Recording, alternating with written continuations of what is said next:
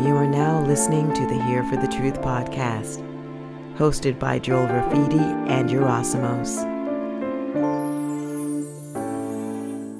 What's up, everybody? Welcome back to the Here for the Truth podcast. I'm Joel Rafidi. I've got my co-host Yerasimos in the house as always. And in my personal opinion, this could be one of the most important podcasts we've recorded for a number of reasons, which I think you'll find out as you listen to it. The answers and the questions to this topic, I think, extend far beyond what most people consider it to. And I think the ramifications are profound for the conclusions that we come to. But I'll let you be the discerner and the discoverer for yourself as you listen to the podcast. Before we dive into that, just wanted to remind everyone, applications for round 5 of Rise Above the Herd, our 8-week program designed specifically for truth seekers, is now open again. It's strictly 12 spots only. We're not taking any more people than that. And you can read all the testimonials for yourself if you head to riseabovetheherd.co. This is for those who are, simply put, to step into their power, to go through the individuation process, and to come out the other side as a badass motherfucker who knows what they want, knows what they stand for, knows what they value, knows what their vision is, and puts one foot in front of the other and kicks those goals despite what's going on around us. I think I dropped a bit of a Erasmus American accent when I said a badass just then. But anyway, without any further ado, what can I say? Enjoy this episode. All right, everybody, welcome back to the Here for the Truth podcast. We have now 4-time returning guest, David Whitehead, in the house, name that is absolutely familiar to all our listeners. And for the first time, we have Josh Reid joining us. A little bit about Josh. Josh is from Western New York. He served just under 10 years in the US Navy. He founded the Red Pill Project after an experience with information censorship and seeing how much of the world's mainstream media channels propagate biased and destructive propaganda. Since 2018, he's been exposing the unfolding global conspiracy and helping redefine how we look at information. Gentlemen, such a pleasure to have you both here. Thanks for being here for the truth. Thank you for having us. Thanks for having us, boys. Good to be back. And I'm glad Josh is joining us here. There's a little history about Josh and I. I was actually watching Josh's show like 2 years ago. And I'm like, wow, this guy really knows his stuff. And what I liked is he was covering a lot of the Anon stuff, but he was also covering it from the angle of being like in the truth movement for a long time. And I went, okay, this is a different guy because there's a lot of newbies coming out with channels and getting really popular and all that on these different things. But it's nice to see old school guys that know the whole breadth of this research community and really understand it. And I was like, oh, cool. So I had him on my show one time to talk about stuff. And then he brought me on his show and it just kind of went back and forth. And we finally went, it's weird. Every time we both get on either of our shows, we get huge numbers. So people seem to like us. I'm like, we should do a show together. So now we do Earth Chronicles that airs on Badlands Media. Hopefully they still like us. I don't know. But either way, we're there. And Josh also does a great show on his Red Pill project. So I'm glad to be here with all you guys. Yeah, man, for sure. We were chatting to Josh briefly before we jumped on, and definitely got to do a solo episode in the future. A lot of information to be disseminated there, definitely. So today we are talking about a very polarizing topic, something that seems to be very emotionally charged, very triggering for many people, even particularly within this quote unquote truth community, which we seem to have found ourselves in whatever extent that means. We're talking about the shape of the earth.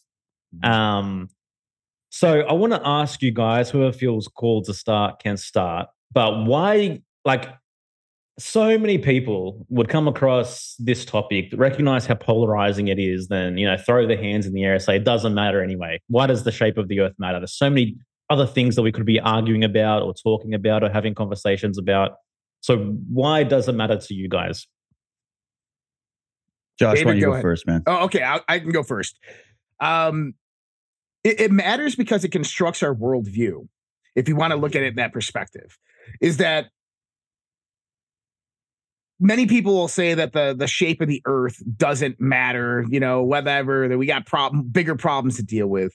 Flat earthers and globe earthers will both agree that the shape of the earth does matter. Now, the shape of the earth matters to flat earthers for probably very specific reasons, and we can get into the psychological and the philosophical aspects of that. I know David will touch on that. But as for my perspective on it, or the greater perspective, is that if the shape of the earth conforms to everything that we know about in the sense of our scientific inquiry, right? Think about this. I mean, when you start to research science in school, in high school, grade school, you go into college, you're taught very specific perspectives of how the world and the universe evolve and unfold. If that wasn't true, if the earth was not a globe or an oblate sphere, which we know it to be, then you have this kind of this place that your mind goes, that reality now becomes incredibly distorted. It would ruin everything that you could ever imagine that you've ever learned. You would not be able to trust your reality in its entirety. And then you have this breakdown, and that would lead to psychological breakdowns.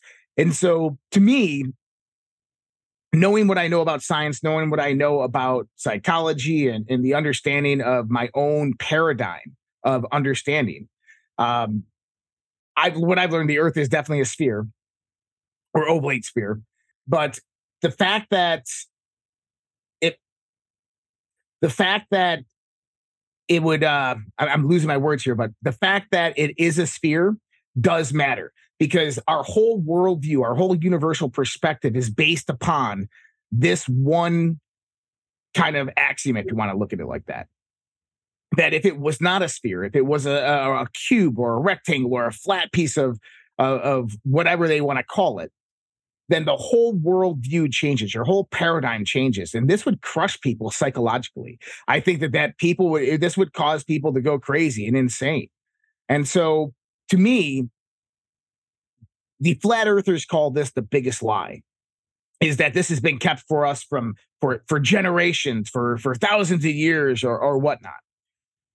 Something that large and at that scale would be incredibly difficult to cover up at that scope.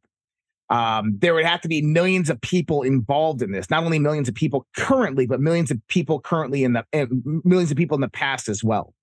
To me, that's just not logically, it just doesn't make any sense. But if that was the truth, it would ruin our whole paradigm. I think that you'd see people start going crazy on this planet if they found out, let's say, that the earth was somehow flat and that flat earthers were right. So I think it does matter for our psychological health, for our mental health. I think it does matter for our whole worldview and for our whole universal perspective. Yeah, real quickly, I just want to just play quick devil's advocate here, because a lot of people use that argument to say, well, how can 9/11 truth be, how can that story be wrong? It would take so many people to be involved in covering it up. Now, again, it would take way more people and way more time to cover up, obviously, the shape of the planet. But like, how do you navigate that's an argument even going against other conspiracies? Actually, that one's quite simple, because the information pertaining to 9/11 or September 11th was really post facto, right? Is whether we believe that planes flew into the towers or it was early day CGI, which we've seen some video evidence of, is that the people involved prior to the event was very minimal. Probably less than a few hundred people that planned that operation, that allowed the operation to go forth. And whether they're still alive or not, I don't know. But after the fact, the people involved in the investigation, planning evidence and these types of things, those aren't hard things to do, or the magician's trick, allowing people to see what you want them to see, giving them the knowledge and the information that you want them to see pertaining to that specific event. That's when thousands and thousands of more people get involved in the event. But you got to remember that it's a controlled disclosure of information at that point. So for September 11th, I think that an event like that would be very, very easy to manipulate in context to something like a globe or flat earth. Cool. Yeah. And I mean, this is where I came in, and just a quick history of my experience with the whole flat Earth paradigm. I've been in this community for a long time. 9/11 was what started me looking at the geopolitical aspect of everything. I was always into philosophy, comparative religion, ancient history, some of these esoteric subjects. But 9/11 really made me go, okay, I don't know what happened on 9/11, but I know what they told us was bullshit. I know that, but I still need to gather evidence to posit a theory, to actually posit a case to say, I have a counterclaim to what the government is saying, right? And it turned out it wasn't just me, it was a whole bunch of other people. And there was actual evidence of it that you could reference easily, right? That is not so easily debunked. Things like 7 out of the 10 commissioners of the commissioner report came out later and said they were underfunded, they were cut off at the knees, they couldn't really complete the full investigation the way they wanted to, et cetera. So therefore, you're kind of like, okay, what the government told you was at the very least incomplete, and at the very worst, a total fabrication because they were covering something up. I started going into that from there. Then we get into all the other subjects that this community, what you call the alternative research truth community, has gotten into. And because it's such a new movement, we're very vulnerable to these types of psychological operations, which is what I believe this really is at the end of the day. Now, the other side's going to say, no, you're under a psychological operation of it being a sphere and all of that, but that's where you have to get into the details and the evidence. But that's just my opinion, right? And I think this matters because when I saw this take over the discussion in our community in 2014 was the year I was there. I watched it happen in front of my face, where before this came out, you could talk about any of these subjects that you wanted to openly without having your entire chat spammed with this discussion. After 2014, it just took the internet by storm, and it all started with the 200 proofs that prove the earth is flat by Eric Dubay. And I'm not going to get into him or personal attacks against anybody or anything like that. I'm not here to do that, but I have some suspicions about the way this rolled into the community as a divisive and also a tracking apparatus to track the methodology of thought and research within our community that was actually becoming quite formidable in the information war back in the mid 2000s. And it makes you wonder why they would want to go to this level of an extreme to put this out. And now you could argue, well, it's just regular people coming up with this and then saying, oh my God, and we had a flat earth society for how long and everything else. But this has become to a point where you can't now talk about it, any subject whatsoever, without having this flat earth discussion going on in your chat room, especially when you touch on the subject of, say, like UFOs, anything to do with space, because I watched flat earth go from, yep, it's a flat pizza in space, to, you know what, the arguments about the circumpolar navigation and the stars that, spin in different directions depending on the observer, whether in the southern hemisphere, the northern hemisphere, the lunar eclipses, the rising and setting of the sun, the observation of the sun. As the flat earth industry started to come up, so did an industry of flat earth debunking, right? And the debunking was done by people in the beginning that didn't really know what they were doing scientifically. And then eventually it caught the attention of serious scientists and people that really do know what they're talking about with this stuff, right? And astronomers and even amateur backyard astronomers started to take this on. And I thought that was interesting. I'm like, okay, so now there's like a major war happening about the shape of the earth while our earth is being taken over by this global cabal or whatever, right? So I thought that's interesting. And then when I started to ask flat earthers back in 2014, 2015, give me the why. Give me your best assessment as to the motive. See, with 9/11, I can easily establish a motive. Even, and in any kind of investigation, establishing the motive isn't the be all and end all of proving it, but it's a part of the process of investigating it, right? If you're going to find out who is a serial killer or who murdered somebody, it's a good place to start is to start with the motive, and that's going to lead you to the actual culprit, right? Or the evidence to show who the culprit is. So when I would ask these people, they would always give me a religious answer. Every single one to this day, right? There's very few atheist flat earthers.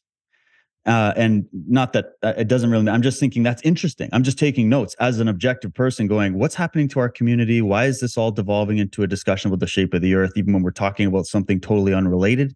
How come we can't get people off this and focus on what's happening on the earth, which was my original goal?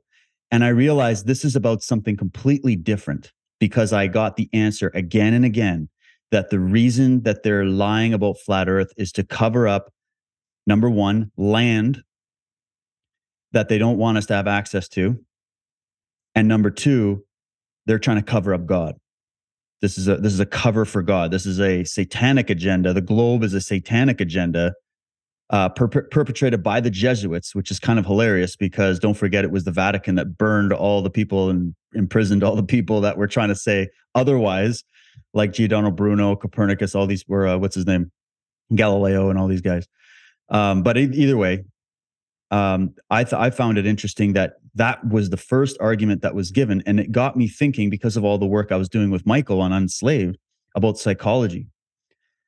And I realized that in our community, Michael was right. That before even talking about flat earth, Michael was saying, he did an analysis and said, our movement is absent the discussion of human psychology. It's not being had. It's all political surface. Look at that. Here's the boogeyman. Here's all the evil, which is fine. You need that. You need the analysis of that. But that's the end. They just let you walk out of the theater of their presentation without any kind of context as to why it's happening. And that's because they don't get into psychology. And it's because predominantly in the alternative research community is the sort of classic Christianity, fundamentalist Christianity. And I'm not here to attack any religions or anything, but it is interesting to me that it is that mindset that is swept up into this type of narrative because they're already operating from a similar narrative. Then I started going, okay, what's interesting to me is why aren't all Christians flat earthers? Because you got all the flat earthers that were saying, well, it says it in the Bible. Yet I got a friend of mine, and I know many Christian researchers that completely disagree with flat earth and completely disagree that the Bible says that it's flat. So they go through the scripture verses, they do the translations, they show it, and they say, hey, they're using descriptive poetic language to talk about you as the foundation. Like if Paul is the foundation of the church or whatever, then they're talking about you as the foundation. And we're talking about the foundations of the earth. They're not literally talking about the foundations in that way. That was their argument. People can make what they want. And so I realized the importance of this discussion is about perspective. That's really what it boils down to. And all the debates I've listened to, and the one that I tried to take part in that turned into a big shit show, there's no discussion about psychology in relation to perspective, right? Because you can't get there because it's too personal, right? So you say, okay, why are you preferring this to be the case? Because if you're advocating for it to this level where it becomes so emotional that we can't have any other discussion and there's no, like you're giving me unfalsifiable positions. Every time I bring a piece of evidence that says, yes, but all you got to do is do this, it's unfalsifiable. And they're going to say the same to me, which means now we've got two completely polar camps within our movement that are all fighting over something that, in my opinion, isn't the biggest conspiracy, because the biggest conspiracy is the inner conspiracy, which we've talked about many times and we can get into. But so that was me. I went, okay, there's something to the motivation behind this as to why it's so attractive to people. And there's a few elements really quickly. They want a closer sun in this model, or the model that we're still waiting for, but roughly the model that we think there is that for this. They want a closer sun. They want no infinite space. They want Earth. Most of them are also young Earth creationists. Okay, not all, but most of them. This is all about hiding God, the whole thing, right? And I started to notice themes in the narrative behind the explanation of the motive that were identical to what we were looking into of the divisions between Hermeticism and Gnosticism coming out of Egypt. which those Gnostic elements made it into Christianity, whether Christians or Gnostics would ever want to admit it or not. And that's what we did that whole presentation on Enslaved, and Michael did a bunch of work on it. And I started to go, interesting. Forget about the detailed arguments about curve and calculators and all that shit. All right, just put that aside. Get to the meat of it. And this is what I tried to do in our debate, which I'd actually cleared with our debate opponents before the debate. And I remember asking, can we come on and talk? I want to have a conversation about why this is the cover up, why this is the biggest conspiracy. Why are they lying about this? Why are they going through thousands of years of all the navigators, all the astronomers, all the people that ever worked? And remember, NASA is not the only space agency that exists. We've got India up in space taking photographs. We've got China up there. We've got Iran. We got other countries that are up there. We got private organizations that are going up there. We've got, just reams of data. We've got geodetic surveyors. I know some of them personally. I've had many fascinating conversations with them. And you go, why would all of these people be lying or deceived to this level? And they'll say, well, it's because their perspective has been altered. So then you go, okay, so it's an internal mechanism where what you're telling me that I'm not seeing the sun setting at the same size, the same angular size relative to the observer. I'm not seeing that set below the horizon. It's going away from us. That's what they're going to say. And I'm going to say, but that's not what I see. I don't see what you're saying I'm supposed to see. Forget all the calculations and everything else. I went, that's what I'm not seeing. So then they'll say, yeah, but your perspective then, it's because you've been mind controlled to see that. And now so you start getting into this, you're telling me what I'm seeing. And that's where I went, that's interesting. So I'll wrap this up because it's long, but just basically I realized there's a psychological component as to whether people agree with my position, which is that it's not flat and that space is not fake. I don't believe that. I believe that is if they were going to bring a psychological operation into this movement, it's perfect for this crowd, because this crowd is highly skeptical of everything the government and the media says. It's not far to push everybody right over the edge to say every single thing ever, all the sum total of human knowledge to this point is all a lie. What does that do? It's the perfect way to detach you from reality, distort your reality, and now empty you. So now that you're like, okay, well, now that everything's a lie, who's going to tell me the truth? Well, Eric Dubé is going to tell you the truth. And all the rock stars they're going to tell you the truth. Now, that's not to say there's people in that movement that aren't genuinely seeking the truth. I'm not saying that. It's just that I'm trying to look at this from the angle that we live in an age of psychological operations. And why is there zero suspicion amongst this group?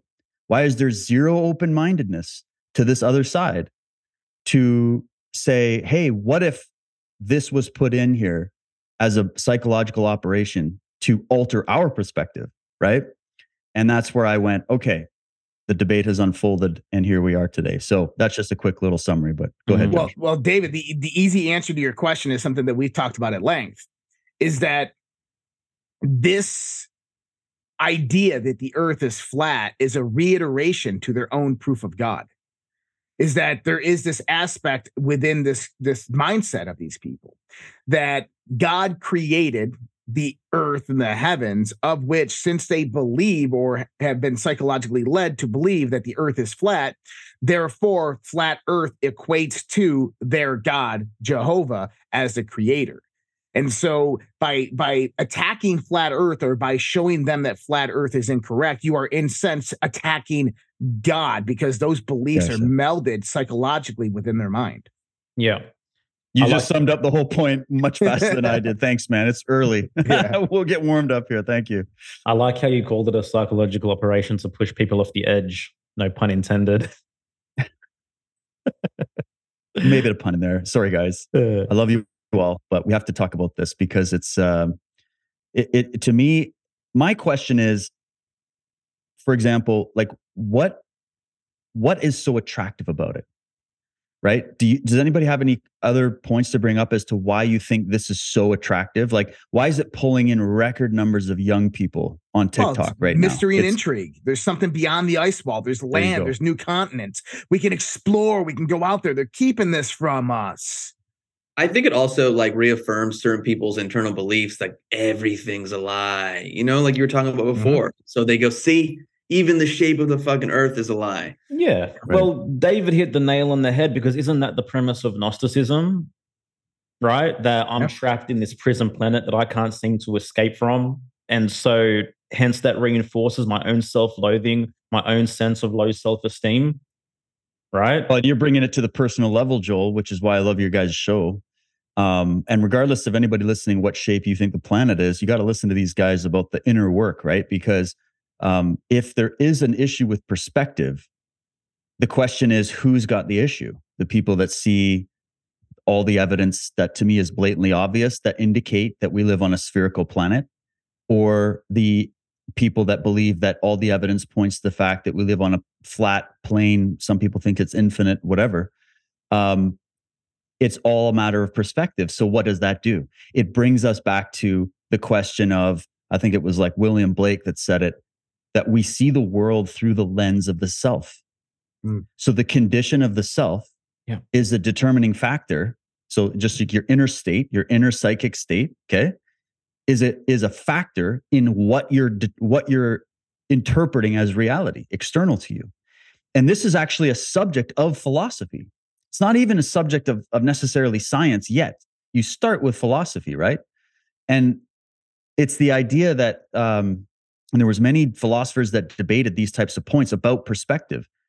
I'm trying to remember if it was Kierkegaard or some of the, I'm trying to remember, but one of these, there was some philosophers that came in and were saying that, it was Immanuel Kant. Sorry, Immanuel Kant came in and he gave his proof for God, or his proof of faith, how faith and belief and religion, we have to clip the wings of reason to make way for faith. That was his argument. So he, right as sort of the old dogmatic medieval version of Christianity and religion around the world was sort of, losing their following because of the age of science and reason and the Enlightenment period, and all of this open-mindedness started to come in.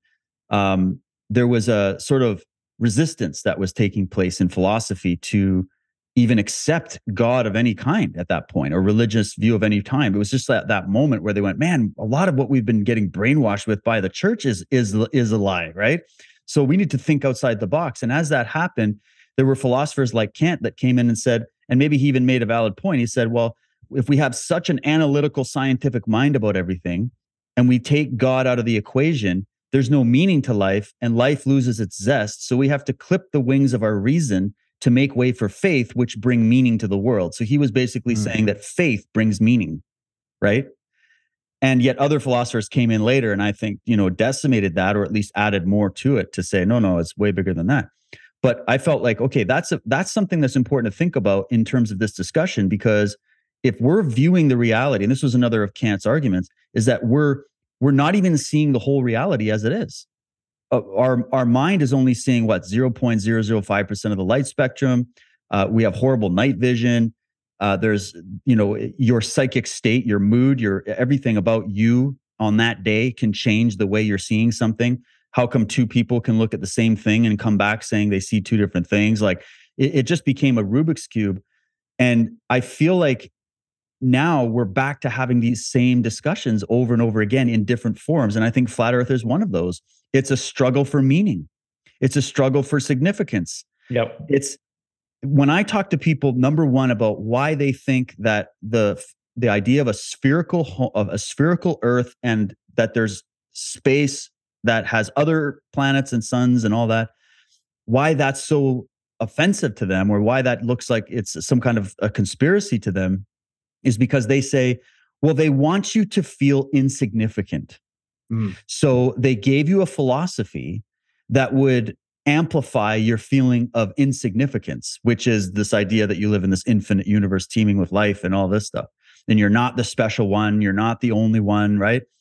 And they didn't like that. And I think that's what this is a rebellion against. It makes them feel insignificant. Right. Do any of the sands on the seashore feel insignificant? 1 grain of sand? What about, look at how many fish live in the ocean. Does all the fish feel insignificant? How many leaves are on trees all over the planet? Does a leaf feel insignificant? What about the cells in your body? Your body's made up of 100 trillion cells. And I don't know if anybody knows what trillion is, but I don't even think we can imagine it. That's how big that number is, okay? 100 trillion cells make up your body. Does every single cell in your body feel insignificant because there's hundreds, trillions of cells? And things like this. And then I started to go, well, wait a minute. Human beings and every form of life starts out as a sphere, a perfect sphere. The female creates an egg sac that's spherical for a reason, because it can withstand the perfect amount of pressure. It's perfect geometry. Because I did a lot of that research into sacred geometry, and I'm like, man, the spherical geometry is one of the most beautiful things that you can ever research. Why are we hating? What's with the disdain for the shape of a sphere? First of all, because then they're like, you're a globe head and spheres, or they're trying to make a sphere look like it's some kind of evil satanic conspiracy. I'm like, that's the female shape. That's one of the most efficient structures in the universe. That's why it turns out as a sphere. Your head is a sphere. Your eyes are a sphere. Your cells are spheres. You started as a sphere. Every form of life started as a sphere. It only makes sense, right, that this is what it would be. And then they'll be like, no, but this is an artificial reality because we watched the Truman Show and we think it was a documentary. And I went, well, maybe it's just metaphor. Anyways, I'm going off on a tangent, but the idea is that you have to go within to get this answer, I think. You have to reiterate the point that one thing that flat earthers insinuate but don't talk about is that the earth is the center of the universe. Right. And so you have the narcissistic component that comes into this as well. Yeah. And thanks for bringing that up, because doesn't that fill the point of what we're saying? Is that maybe the human mind would prefer that the earth is the center of the universe. Or maybe the human mind would prefer to think that we are the only planet that has life on it like this, that we are the special chosen people. Every religious group that's ever existed and still exists is espousing the idea that they are the true chosen people of their God, or that their prophet or their book or their idea is the sacred one season view of the world. Every single one, right? Yeah. And yet you can't all simultaneously be right and wrong. Like, it has to be, someone has to be right, someone has to be wrong. And so this is why I don't throw out all of science just because here I am critiquing. This is another point. They bring up a lot about, well, look at the state of science today. And we've done a lot on this, guys. The scientism, the medical science, the corruption of science. But that's a corruption of science. That doesn't mean science, which is scientia, which is just, studying the observation of a phenomena. Sorry, that's a hit at Nathan we had in this debate. It was kind of funny. I said, he said, what's the first step of science? You don't know what science is. And I went, well, it's to make an observation. He's like, you're wrong. It's to make an observation of a phenomena. And I went, okay, it's implied. Anyways, that was funny. How dare you, David? How dare I make such a blunder? You know what? You make an observation. You make a theory about what you're seeing. You keep honing it, and you try to find the truth. There it is in a layman's nutshell. It's not. Sorry, go ahead. It's not the human mind. There's no collective mind. It depends on the individual, like we mentioned, perceiving it. Because for me, to the individual that knows he is nature, the infinitesimal aspect of the universe makes me feel so significant, because it aligns all the Hermetic principles within me. It perfectly aligns with the notion of as above, so below, as within, so without. I recognize that I am infinite. I recognize that I expand, right? So it's the individual who's perceiving it. And to me, it ties in exactly with all the concepts of Gnosticism, which we've spoken about in the past. But isn't it also limitism? Because what they do is think about the fundamental, and I'm not attacking any Christians in the audience or anything like that, but their whole world is contained within a book. Yep. Their whole world does not escape that book. It's limitism. So they limit who they are and what they are. There is no expansion beyond what is put in the scriptures. There is no growth from that point. There is no evolution of the spirit, of the mind, of consciousness. After they die here, they go to heaven, and that's it. And they're with God, and that's said and done. Well, it reinforces the rigid black and white view of reality. That's right. Yeah. That's right. As for David's comment that nobody can conceptualize a trillion, I want everybody to understand this.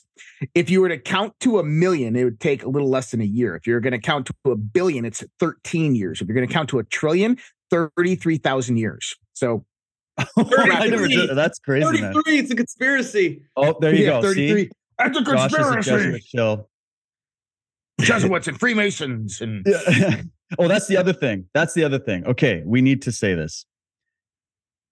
I'm sick of hearing, and this doesn't just have to do with flat Earth. It has to do with, oh my God, pick your thing. Okay. Yeah. If you don't agree with me and you don't agree with my favorite YouTubers, you are an insider shill Illuminati agent being paid by the Jew penguins that run the Antarctic Circle, blah, blah, blah. And I'm like, listen, okay, we're allowed to disagree on this shit. Okay. We're allowed. We have to. In fact, I say this to the flat Earth community. Thank you, flat Earth. Thank you for existing. Thank you for showing up. We need good arguments. We need points to reflect on. We need to find the flaws that are in the models that we're looking at. And it's important sometimes to have an exaggerated theory to say, hey, let's just put this out there and let them throw the arrows back and forth at that, and we'll figure out all the details that we're missing. So that's a good thing. I don't have a problem with that. I don't have a problem with questioning the establishment. That's what I made my whole work out of. But you can get irrational about it. You can go down too far. There's something called extremes where you can go to an extreme. And there was also the discussion earlier that we were talking about with how, Josh, you were mentioning, oh, this seems like one of those things that they couldn't ever contain the conspiracy or protect the conspiracy because it's just too vast, too big. I agree with that. The counter to that, typically when it comes to conspiracy research, is that, well, what about compartmentalization, right? This is usually what they're going to say. And that's an argument that I use when I'm talking about, say, cult of the medics or this global technocracy that's being brought into place on the earth, regardless of its shape. And but with this case, you're throwing out some of the most brilliant minds, some of the most brilliant humanitarians, some of the most brilliant thinkers and observers from all over the planet. Like 55, like was it over almost 4,000 years ago, 4,000 years ago, there were Indian scientists or Indian thinkers that were already calculating the spherical nature of the earth, that were doing it before Eratosthenes. That if you go to the Bach people, the Bach saga people, they're the last line of, they come from the Danish sort of Swedish culture, the origin of that, the progenitors of that. And their knowledge is so ancient. It goes so far back into history. It's unbelievable. And when I asked the top guys in the Bach about this, they laughed and they said, no, the sphere is the feminine shape, and they're more into the inner earth concept, that there's a massive inner earth complex going on. It's like a cavernous realm. And then there's other thinkers as well. And then you had the Greeks, and then you had all these scientists and whatnot. Even with their flaws, they made observations that anybody can check on their own. That's the thing. And that's where I start to say there's something suspicious here, because we were told by this flat earth community, don't trust science, don't blindly trust authority, don't trust NASA, don't trust the footage from the ISS or any of these things. Go and do your own independent research. And when I went and did that, and I researched all of their claims and watched the debates, I logged, I don't know, hundreds of debates watching to try to get an idea of this. And then I spent about a good solid year back in 2014 going through the chats and everything and going through these discussions to try to look and because you got to figure out both sides of the argument if you're going to get a handle on it. And I came out and I said, I'm not impressed by the arguments, because all the arguments that appear to be like, oh, the gotcha black swans, they've all been taken apart by other thinkers. And so that, again, will leave you, the individual, to sit back and go, am I only hearing one side of the argument? Because I've been accused of that. People go, you just need to watch this YouTube video. This is the YouTube video that you're going to need to watch. And I went, but I've seen it. And I think you're just misinterpreting what you're seeing, because here's my own personal observations that counter what you think you're seeing in this video. And that it's just not accepted. So that means you're now in a point where your own observation is discounted. And I saw that even in our debate we had, Josh. Yeah. Well, my own personal observation was just, they are like, no, that's not good enough. We were Here's having more this YouTube Twitter videos. discussion that was very, very similar with a few flat earthers. One that said they were a flat earth expert. And me and David, I presented a simple question on Twitter. Show me verifiable evidence that the earth is flat. Not that the earth is not a sphere, that the earth is flat. Show me the ice wall. Show me the land above it. Show me a viewpoint from sky that shows the firmament. Give me something. And in 2 weeks of this conversation going on, they had yet to provide one piece of any evidence whatsoever to prove that Earth was flat. And they said, well, prove the Earth is a globe. I'm like, here's satellite imagery. Here's this, here's that. And I could do it over and over. Oh, that's fake. That's fake. That's fake. And so there's this, it's crazy to think about how to argue with these people because it's a lot of circular logic. Because what they'll do is they will ask a question with a question. They'll throw a question back in your seat. And then when you answer, they deny it and CGI, it's fake, whatever. And one of the things that I've always wanted to ask a flat earther, and I've started to ask this question before, is what are their thoughts on the Great Pyramid of Egypt? Because I think we could all understand that, from various different points of research, that the Great Pyramid is a lot older than 3500 BC. That it's most likely back from the later Dryas period, 10,500 years ago. And in this case, we know that there's been some really good research done on this in the sense of sacred geometry. There's one tensor that's used, the 43,200 tensor. This is the amount of seconds, I believe, at 12 hours. And this was really, really pertinent to the ancient Egyptians. But when you use that ratio of 1 to 43,200, the dimensions of the Earth all start to formulate. Number one is if you actually take the latitude and longitude of the Great Pyramid, it's equivalent to the speed of light, which is kind of crazy. But if you actually measure the perimeter of the pyramid and you multiply or you divide it by the 43,200, you get the equatorial radius of the Earth. And there's actually two perimeters. There's another perimeter that's just a little bit wider. There's like the base, and then there's the base that the pyramid is built on. If you take that one, you get the polar. So one, you get the polar radius. One, you get the equatorial. How are you getting a radius if the Earth is flat? And wouldn't the ancient Egyptians have known this when they aligned this pyramid to true north? I mean, it's complete absurdity because what they do is, well, the Great Pyramid was there to test our love of God because it's there to test our knowledge that the Earth is really flat. It was built by the globe earther. Like, it's just absurd to think about this. And we can go to many other ancient sites, many other ancient monuments, and validate the same thing over and over and over again, that the equatorial and the polar radius of the Earth were built directly into it. So what are the key arguments? What are the key calling cards and drawing points for flat Earth? For flat Earth? Yeah. Well, what they do, this is what's interesting. That's a good question because, Joel, we've asked a lot of them and they don't have evidence. Don't have a model. They don't have evidence for flat Earth. They have evidence against globe Earth. Mm-hmm. That's all it is it's just detraction. It's not, it's nuh-uh in a lot of cases. It's no, that's not it. And you come out and you get like, I've tried it. Like I've watched, the debates are almost entertaining at this point because you have now physicists and astronomers and geodetic surveyors and scientists and even people who aren't professional scientists but just know these debates. They're going in and they're putting these arguments forward that just go right over these guys' heads and there's no response. It's just, no, that can't be because the Earth is flat. So therefore that can't be. And it's like, well, okay, what evidence would you accept?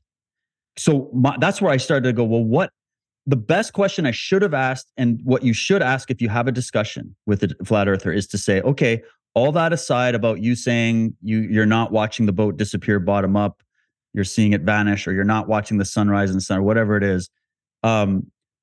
Aside from that, because now we've been fighting over those points for literally since 2014 and for thousands of years now at this point. So what evidence do you have to show that it's flat?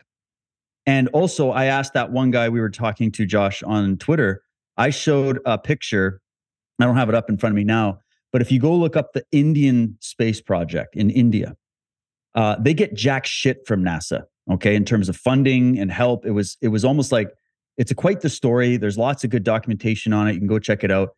But they went up, and they were one of the missions that went out past the moon with one of their cameras or whatever. I can't remember what they were doing a different mission. Because remember, they're not out there going, oh, we got to get up there and try to show all the flat earthers that they're wrong. Like they're not there to do that. They're doing their own observations. They go out and they take a shot of the Earth. Now it's not the full Earth. It's just one angle of the Earth, because I think distance and size and scale are lost to a lot of people in the imagination, right? Just like Josh was saying about the number trillion. It's hard to imagine it. So you say, look how far out we are here. And they took a shot of the Earth, and it's right there. And so I said, okay, they've just gone up and taken a shot of the Earth, and it clearly shows that it's a sphere, because they'll show the dog cam footage and all this stuff. I'm like, no, here, the Indian Space Station, they went up, and they go, yeah, but they're lying because they're an official government space agency and they're controlled by NASA and all the top whatever. I'm like, okay, here's the photo they produced. That's evidence for a spherical Earth. You have to prove to me that they lied, that they covered it up, that it's CGI. What's the evidence for that? Crickets. You don't hear it, right? So then I go, okay, at least we've got pictures. Now here, let's look at the blue marble picture. Let's really look at it. Well, that's a composite image that have analyzed it. It's a composite CGI. That's CGI. Right, but that's what I mean. That's just arguments all the way through. It's not. So I go, okay, but where's your photo of what you're talking about? Well, they go, oh, here's all the level of the water finds its level. And it goes back to all these arguments that you're like, yes, but that's expected in our model. That's expected. All the things you're saying is expected and explained ad nauseum. So You're not, it's an unending battle is what I'm going to say, because they're in an unfalsifiable position where they're not showing you positive evidence for, they're only saying, no, that's fake, that's CGI, that's a conspiracy, that can't be like this. Here's all our laser tests and everything else. You go, well, yeah, but here's all the laser tests that disprove those. There must be missing some points of data. And it's with just Occam's razor, if you looked at that, is it more pertinent that the Earth is flat, or that those people just don't understand mathematics, science, physics, geometry, and so forth? And it becomes more relevant that they just don't understand how the science works. To your point as well, is that flat earthers believe, and I guess most of them don't have a model anymore because their models keep getting shut down. They used to have a model, but now that doesn't work. Flat Earth Dave has a little app where the sun goes around like this. And, we tried to figure out for the longest time if the sun is moving parallel to a flat Earth, how does it get back to the other side to rise? And some people were saying like it goes under. I'm like, oh, so it goes under. I mean, but Flat Earth Dave says, no, it goes like this, and it goes in concentric circles and then comes back out like this. And it's absurdity. But they say that we live on a flat Earth with a non-rotating plane, as that the Earth is not revolving and it's not rotating around the sun. And they say the biggest example they give for this is if you have a helicopter sitting out on your front yard, and the helicopter just hovered there for 24 hours. When you come out the next day, it's going to be in the same spot. If the Earth was rotating, the helicopter should move with it. And I say, okay, well, go on an airplane. If you're on an airplane and you're moving at 450 miles per hour in an airplane, when you walk back to the bathroom, do you fly back to the back of the airplane at 450 miles per hour? No, that's absurdity. If you flew a drone above your seat in the airplane, would that drone fly backwards at 450 miles per hour? Because they're saying we're revolving, the Earth is revolving around itself at 1,000 miles per hour. Yeah. So their objective is that helicopter should be moving at 1,000 miles per hour backwards. If we're moving like that, we have something called a relative reference plane. When you're in a plane, you're in a relative reference plane. The air in the plane is moving at 450 miles per hour along with you. If you fly a drone in a plane, the drone doesn't fly backwards. It's moving with the momentum of the plane and the air and everything in there. They say, well, that's in a container. Show me the container. And what they don't understand is the container is actually built by the distribution of various gases and liquids within our atmosphere that's contained by the gravitational force and secondarily the electromagnetic force, the Earth's magnetic field within our Earth. That produces actually a very, very good container for gas, not a container, but a good barrier for the earth. We do have atmospheric release and all this stuff. So a lot of the stuff that they say. Sorry, Josh, just a really question. I want to ask you, I was going to ask you this because we got pinned down on this in that debate and it took us off guard because of the way that they introduce it. And I find that some of these guys, especially people like Nathan Oakley or whatever, who does this for a living, okay, knows how to get under people's skin. It absolutely worked. Well done to you. But anyways, they caught us off guard with this one. I'm not a big physics expert here, but have you thought about that since, which is what you're talking about when they're asking about the container and the gases, and because this is also Patrick's favorite argument as well, right? And it's very detailed. It gets really into it. And one thing I heard from somebody that I was emailing with, he's a friend of mine from Australia. He's a mathematician, and he said it's a gradient. And that's what they're missing. It's a gradient. I call it a system. Substrate. So it's so do you want to explain that for people? Yeah. So, one of the things that you can always get with flat earthers, and this is one of the things that I did with Flat Earth Dave as well, is that they say that gravity doesn't exist, that instead it's density. Now, density is kind of interesting because what is density? It's mass times volume. Well, what's mass? Well, you need an acceleration downward in order to accommodate for mass. So you need a force that's actually pulling you in order to have mass. So their whole definition of density is that what is density? And they can't really explain it. But if you had the gravitational force of a flat earth as flat earthers describe it, what you'd have is you'd have substrates of density, right? The heavier things will fall down to the bottom and the lighter things will stack on top. Mm-hmm. Well, here's the thing. I asked Nathan Oakley. So I said, then what is air? Because Patrick and them were using this, well, air and air and air. And I said, well, what is air? And Nathan came in and says the homogeneous, asymmetric, or homogeneous, something. Basically, it's a well-distributed pattern of gases. And I said, no, hold on. What is air? And he would repeat it and yell at me. I said, no. What is air? Air is oxygen, nitrogen, argon, carbon dioxide, water vapor, all different gases at different densities that are in, as Nathan said, a homogeneous mixture. And I said, if gravity was density, then you would not have air. Air would not exist. The reason why is because nitrogen, carbon dioxide, water would fall down to the ground. Carbon dioxide would stack on top of it. Nitrogen.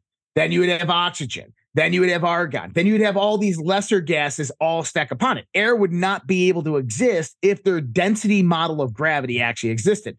Now, they didn't like that, and they attacked me about this. But you're right, David. We have basically a substrate model, a gradient model, in that as you get higher up in altitude above the round Earth, you get less and less concentration of gases because they're held and bound to the Earth, number one, by the gravitational force, number two, by electromagnetism. And here's the thing, is we can do it and work it out mathematically. We can understand why it happens mathematically. And anybody can go out there and do that. But you ask a flat earther for the formula for density as gravity, they can't do it. Secondarily, if things were based strictly on density and there was no external force pulling objects down to the ground, then everything's velocity towards ground would be dependent upon its density. But we know that that's not true because we actually have an acceleration, a change in velocity over time of how things move towards the Earth at 9.81 meters per second squared, right? So the thing is that if it was completely dependent upon density, then we wouldn't have an acceleration that would be consistent and constant. And so they don't think through a lot of these things. And when you call them out on it, that's when they attack you. That's when they scream and yell and cry over you. I mean, there's so many examples of flat earthers. For anybody out there who's like maybe on the boat and they're like, is this a flat earth or is this a round earth? What I want you to do is I want you to go outside tonight at sunset.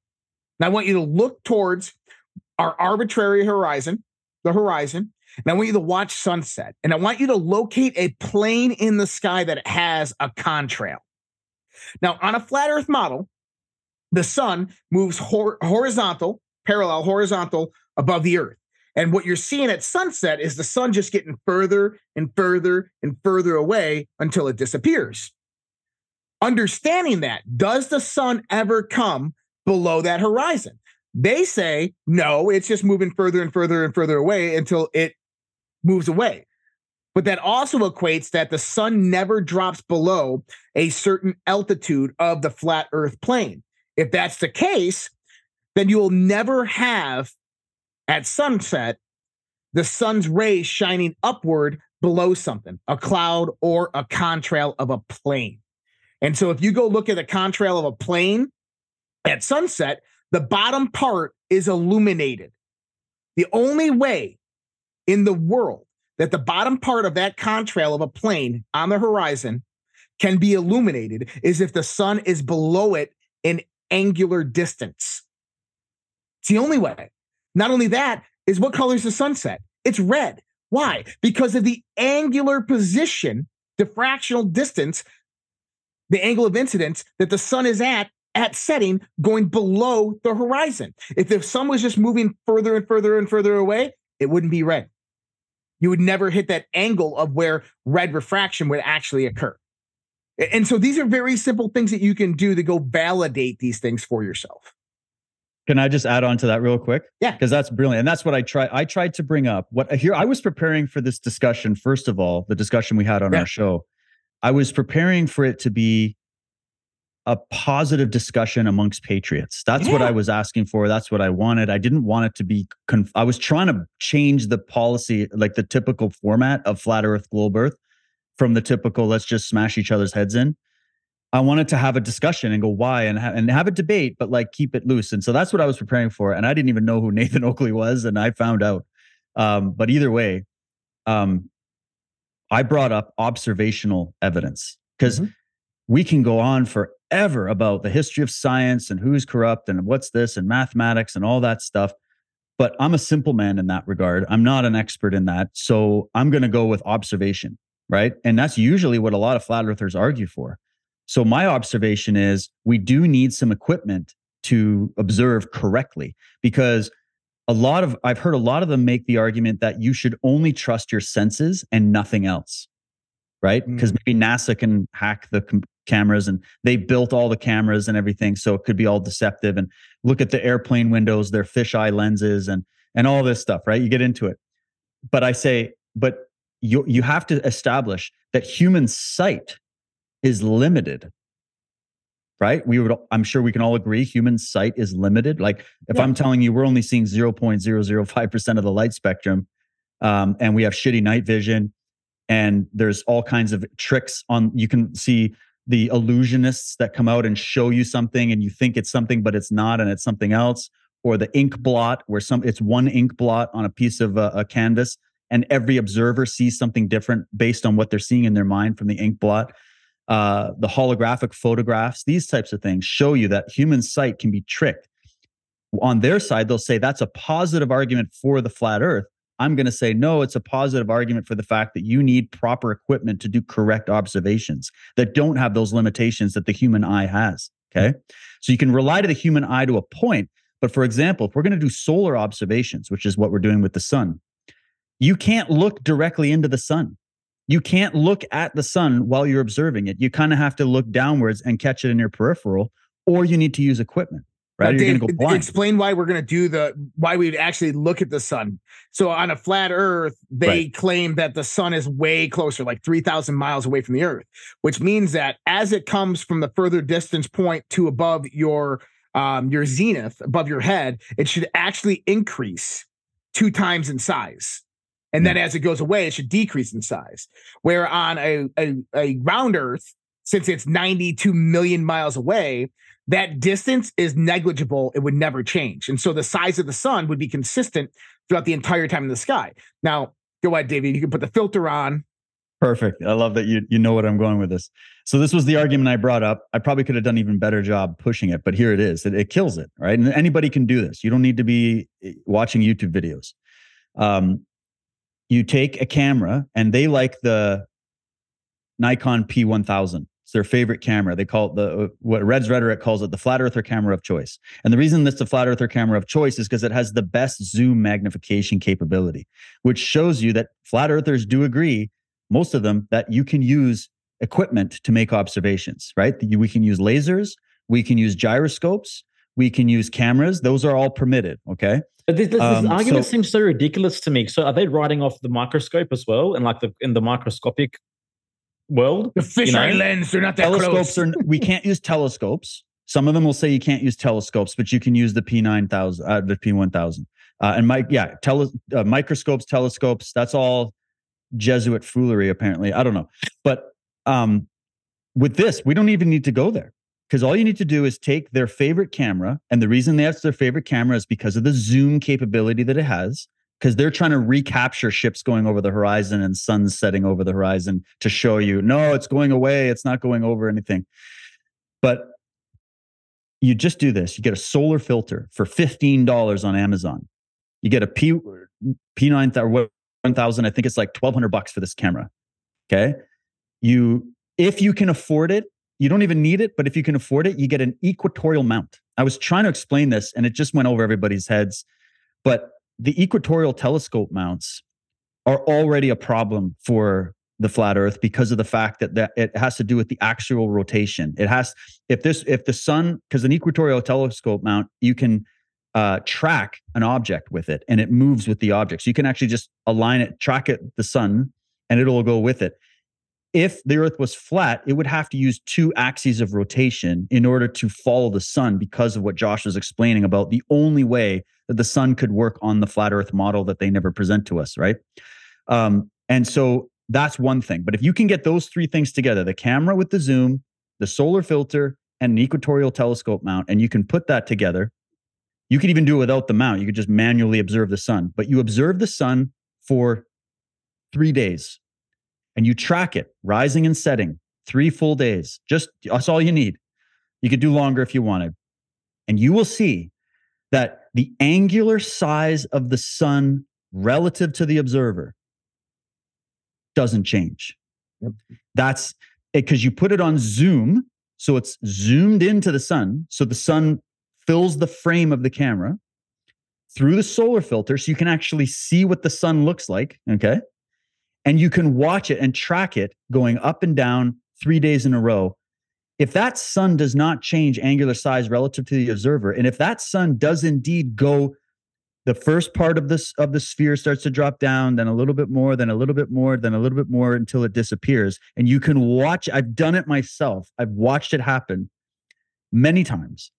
And it's undeniable that the sun is not vanishing away from you, because it doesn't change angular sign, whether you're at high noon or the morning or the sunset. It doesn't change. So what does that say, right?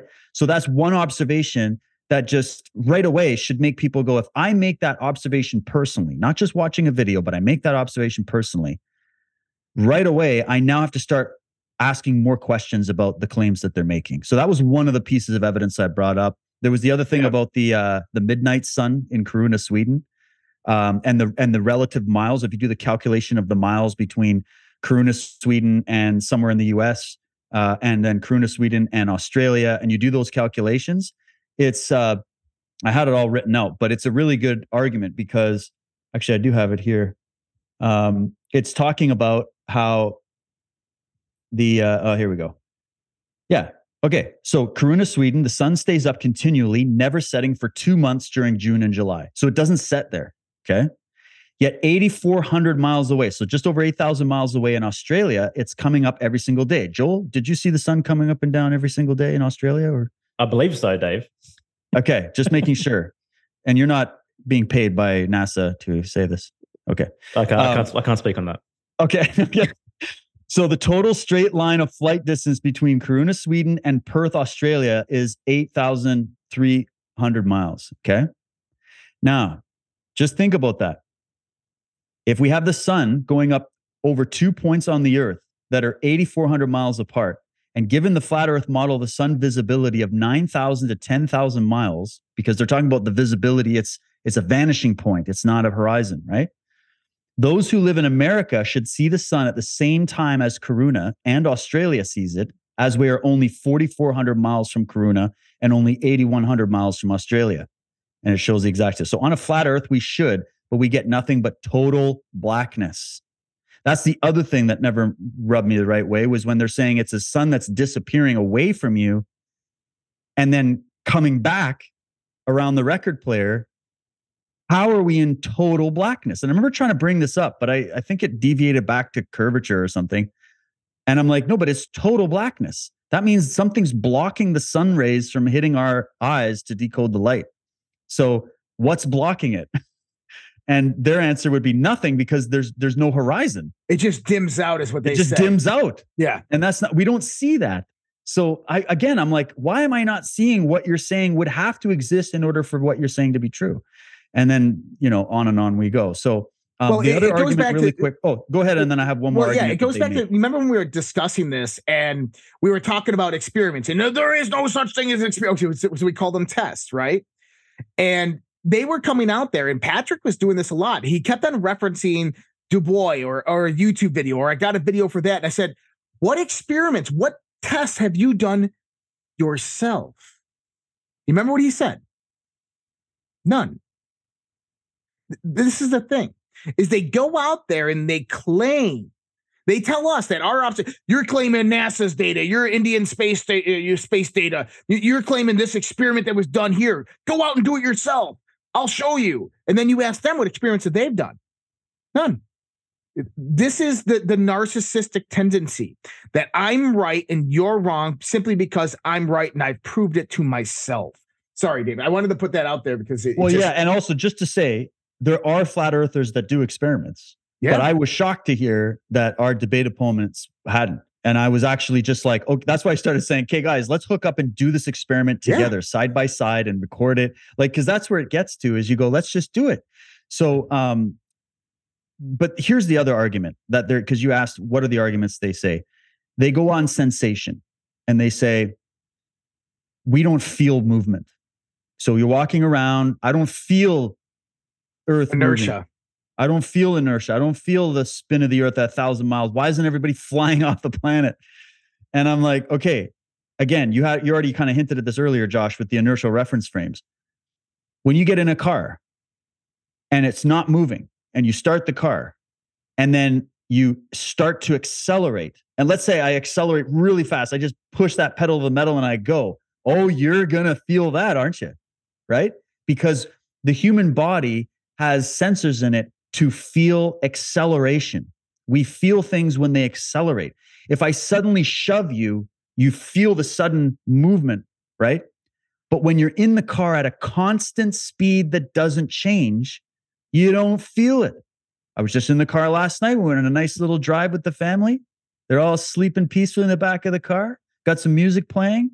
You can barely feel this thing moving. I even have a truck that has those speakers on it that cancel out the outside noise. So it's just like a nice little sound bubble. And you're just like, and you're just coasting along. If I suddenly stop, we feel that. If I suddenly accelerate, we feel that. But if I maintain 100 kilometers an hour, emotion. Exactly. If I maintain 100 kilometers an hour, you don't feel nothing. Okay. And then remember, it's relative to the size and scale of the planet in relation to the rest of the universe as well.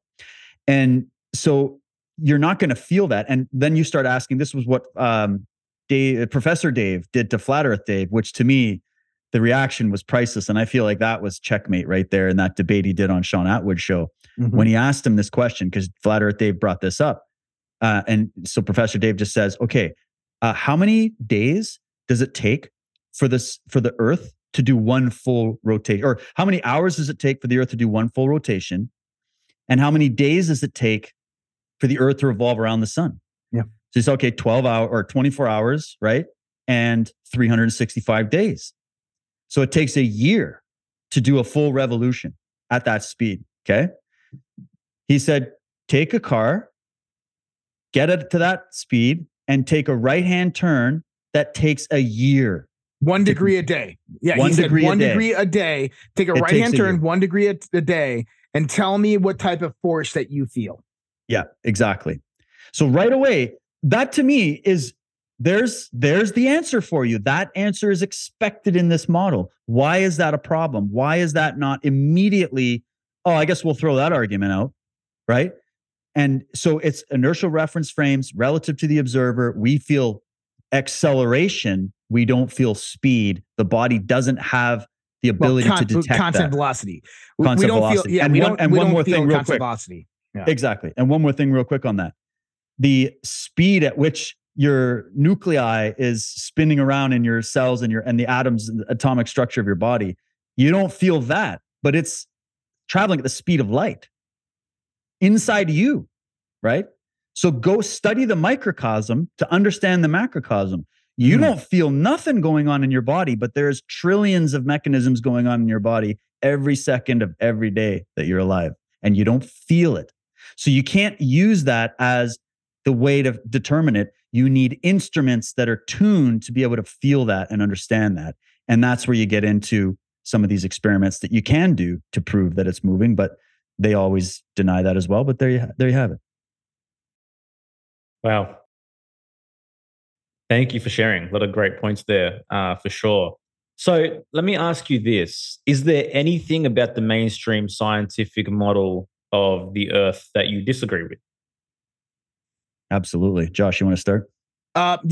So there's a lot of things within our modern scientific theories that that they will claim are exactly that, theories that they don't know the answer to. And so the one thing that they do know is they do understand the math. And so just because you know you can explain mathematically how something works doesn't mean you know why it works.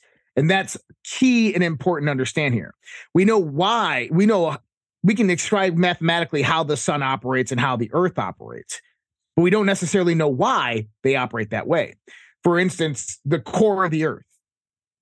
We have a magnetic field that expands beyond the earth. And to this day, geoscientists have no idea what produces it. They have theories of what produces it. Is you have a hot magma and an outer magma that are moving in contrast to each other, an iron molten core, and this produces an electrical field. Well, then you ask, prove it. Show me that repeatable in a laboratory. And guess what? They can't. They can't recreate an electric field that produces that large of a magnetic field in a laboratory with those two substances. So the question is how is the Earth's core operating to produce the magnetic field? They really don't know. Secondarily, why does the sun's magnetic field change and fluctuate due to solar minimums and maximums dependent upon the various solar cycles? And if there's solar flares, it strengthens all these types of things. They can't explain this either. I think it's more of quantum entanglement with the sun, these types of things. But these are things that science doesn't research or provide funding for to look into simply because there's no interest in it. We can explain it mathematically. That works. There's no reason to worry about the theoretical model of what it is. And the same thing goes for quantum physics. And when you start getting into that aspect, I think science itself has inherently been corrupted since the early 1900s. And the reason that has been corrupted is kind of where I agree with the flat earthers, is that they don't want us to know the truth about reality. They don't want us to know the underlying mechanisms of how reality actually functions. And I think that this is one of the deepest, darkest hidden truths within our world right now. I think that this is something that's been hidden deep within the occult sciences, within the esoteric mysteries. And I think that only a few handful of people on this planet actually know what this truth is. And I think many of us right now are rediscovering what that truly is and coming into the understanding of what it is and that relationship with it. But then we have multiple interpretations of that information and knowledge. And this is why we probably have flat earthers. This is why we have people who think Pleiadians are coming down here and taking them to the fifth dimension and all this other stuff. I'm not saying that it's not happening. I'm saying that's an interpretation of the information of what they're perceiving. So I think that there's a lot of flaws with science. I explain our current quantum mechanics, quantum paradigm, very similar to this. Imagine that there was a skyscraper and the skyscraper was invisible. You can't see it. And you have wind that blows by the skyscraper and it goes around it. You have rain that falls off the top of the skyscraper. And the only thing that we can see is a screw. And we go out there and we see the screw and we start explaining all this phenomena pertaining to the screw. Like, thousands of feet before the screw, we have wind wrapping around the screw. There must be a force outside of the screw that wraps it around. When water drops high up, 10,000 feet above the screw, it drips down like there's a force expanding out about it. So we will describe the phenomena based upon what we can see and observe, which is just a screw, when in actuality, there's a huge skyscraper there. And we have yet to understand or conceptualize that huge skyscraper. That's our current understanding of quantum physics. And I think that's the same thing that goes for cosmology as well, is that we are looking at a screw and trying to explain the phenomena that we see. Well, the screw is only something that's within the 0.005% of the visual spectrum of what we can actually perceive, when there's a greater, bigger universe out there that is not being described. Yeah. It reminds me of a great Ayn Rand quote. Just because it's something along the lines of, just because something is not known, it doesn't make one liable to create fantasy. Yeah. Yeah. And that's what happens. And maybe the fantasy is normal process of getting to the truth of a thing. Like, you have to start with a theory. You have to start with, hey, I've got a question. Why does it look like this and not like this? And like, there's nothing wrong with that. Okay. But when the answers are given to you and the experiments are available that you can do for yourself to prove it one way or another, and then you deny doing that and you keep in the fantasy realm, this is why we have to bring in that psychological component of, is there something else motivating this inquiry other than the truth now? Yep. Because if the truth has been presented to you, or at least the best possible equation of the truth, then, and you're denying that, then you're at a point where you're moving the other way, Right. And I just want to say about this question about disagreeing with science.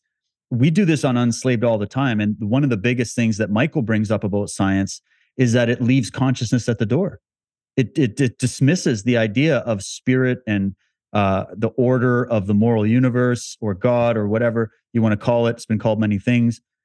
So it's, and the argument from scientists would be like, that's not our realm. We decided to become a compartmentalized group of experts in certain areas to get greater insight into those areas. So our domain is not religion and philosophy and big picture, and asking if there's, like, speculation only goes to a certain degree in science. And so in that sense, I can hear both sides, right? I could hear the scientists that are just saying, it's not our job, we're leaving all that anyways. But the problem is then their theories start to become mystical in nature, right? Mm-hmm. That's the thing, is that in science, I hate this word problem, because there's just science as a methodology. And then there's like the institutions of science that have all their theories that they're positing as the basis that lead to other theories. Okay. Like the theory of Darwinian evolution, right? There's many scientists that have taken that apart and shown a different way of looking at it. Okay. So for them to say science is settled and it's Darwinian evolution, that's bullshit. Just like in medicine, the science is settled that we have to wear 2 masks alone in our car. Okay. Well, there's scientists that disagree with you. So for us to go, screw all of science, it's a big cult. That's not in the, I'm making the Cult of the Medics documentary, and I'm saying, no, science itself is not a cult. The scientific institutions with particular organizations and conflicting interests are manipulating statistical data and studies. They're manipulating science, which means it's corrupted criminal science. That's different than saying, screw science, right? That's where I'm at. Now, Matt Presti, who we've had on and you guys have had on. I love the man. I'm glad he's doing podcasts again, by the way. And he sent me, we had a real nice chat, and he gave me his argument against flat earth. And he comes from the Walter Russell School. Okay. And I'm just can I do a quick share screen to show you a couple things here? Sure, man. I'll go we had Matt Presti on a couple nights ago in our private membership community, and he gave us the same thing for our members. So please. Okay, perfect. Then I'll just show you. So yeah. I'm just going to show you where you can find this stuff. Let me know when I'm up. You're up. I'm up. Perfect. Okay. I created this channel on Telegram as a separate channel with no comments, because I just want it to be, I'm just putting this out and you can take it or leave it. You can leave anytime. Okay. This is my collection of arguments that refute flat earth. Okay. It's my collection. That's what I do. I collect. It's called Flat Earth Refuted for anyone listening that wants to find it. That's correct. Flat Earth Refuted. I've got a whopping 300 people that are interested in this. Most people would prefer flat earth debate. But anyways, what I've got is a collection of the top arguments from flat earth debunkers, from my own observations, different arguments and comments that I've seen over the years, people that you can follow. Like, this is an excellent video on the blue marble, because you don't get the full story when you hear flat earthers talk about the blue marble photo and the NASA thing. It's a Polaroid. And yes, I think there's stuff going on with NASA, but that doesn't mean it's to this extent. And that's another conversation. But this just kind of goes through to show you how you can validate whether or not it's a real photograph or not. And on and on. But anyways, I wanted to get to this. Okay. I don't know if Matt covered this. This is from Walter Russell's great book, The Universal One. And for those that don't know who Walter Russell is, Walter Russell was a mystical scientist. He was he was the left and the right brain put together. He wasn't just a compartmentalized expert.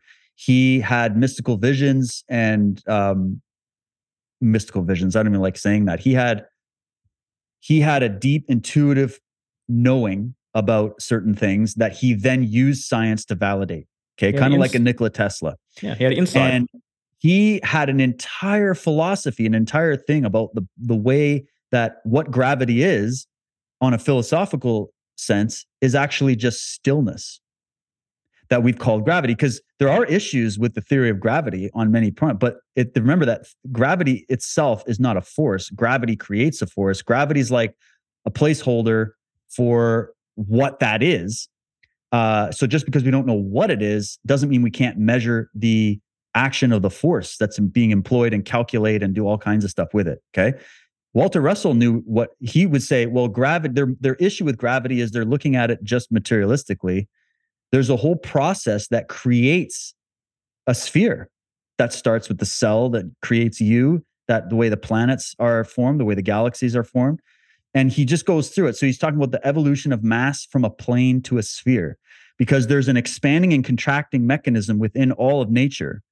And so he's getting into a deeper thinking process when it comes to this discussion about whether or not it's flat or not. And Walter Russell was definitely not a flat earther, or was somebody that said space is fake and we're the only ones. He was more of an infinite mind thinker.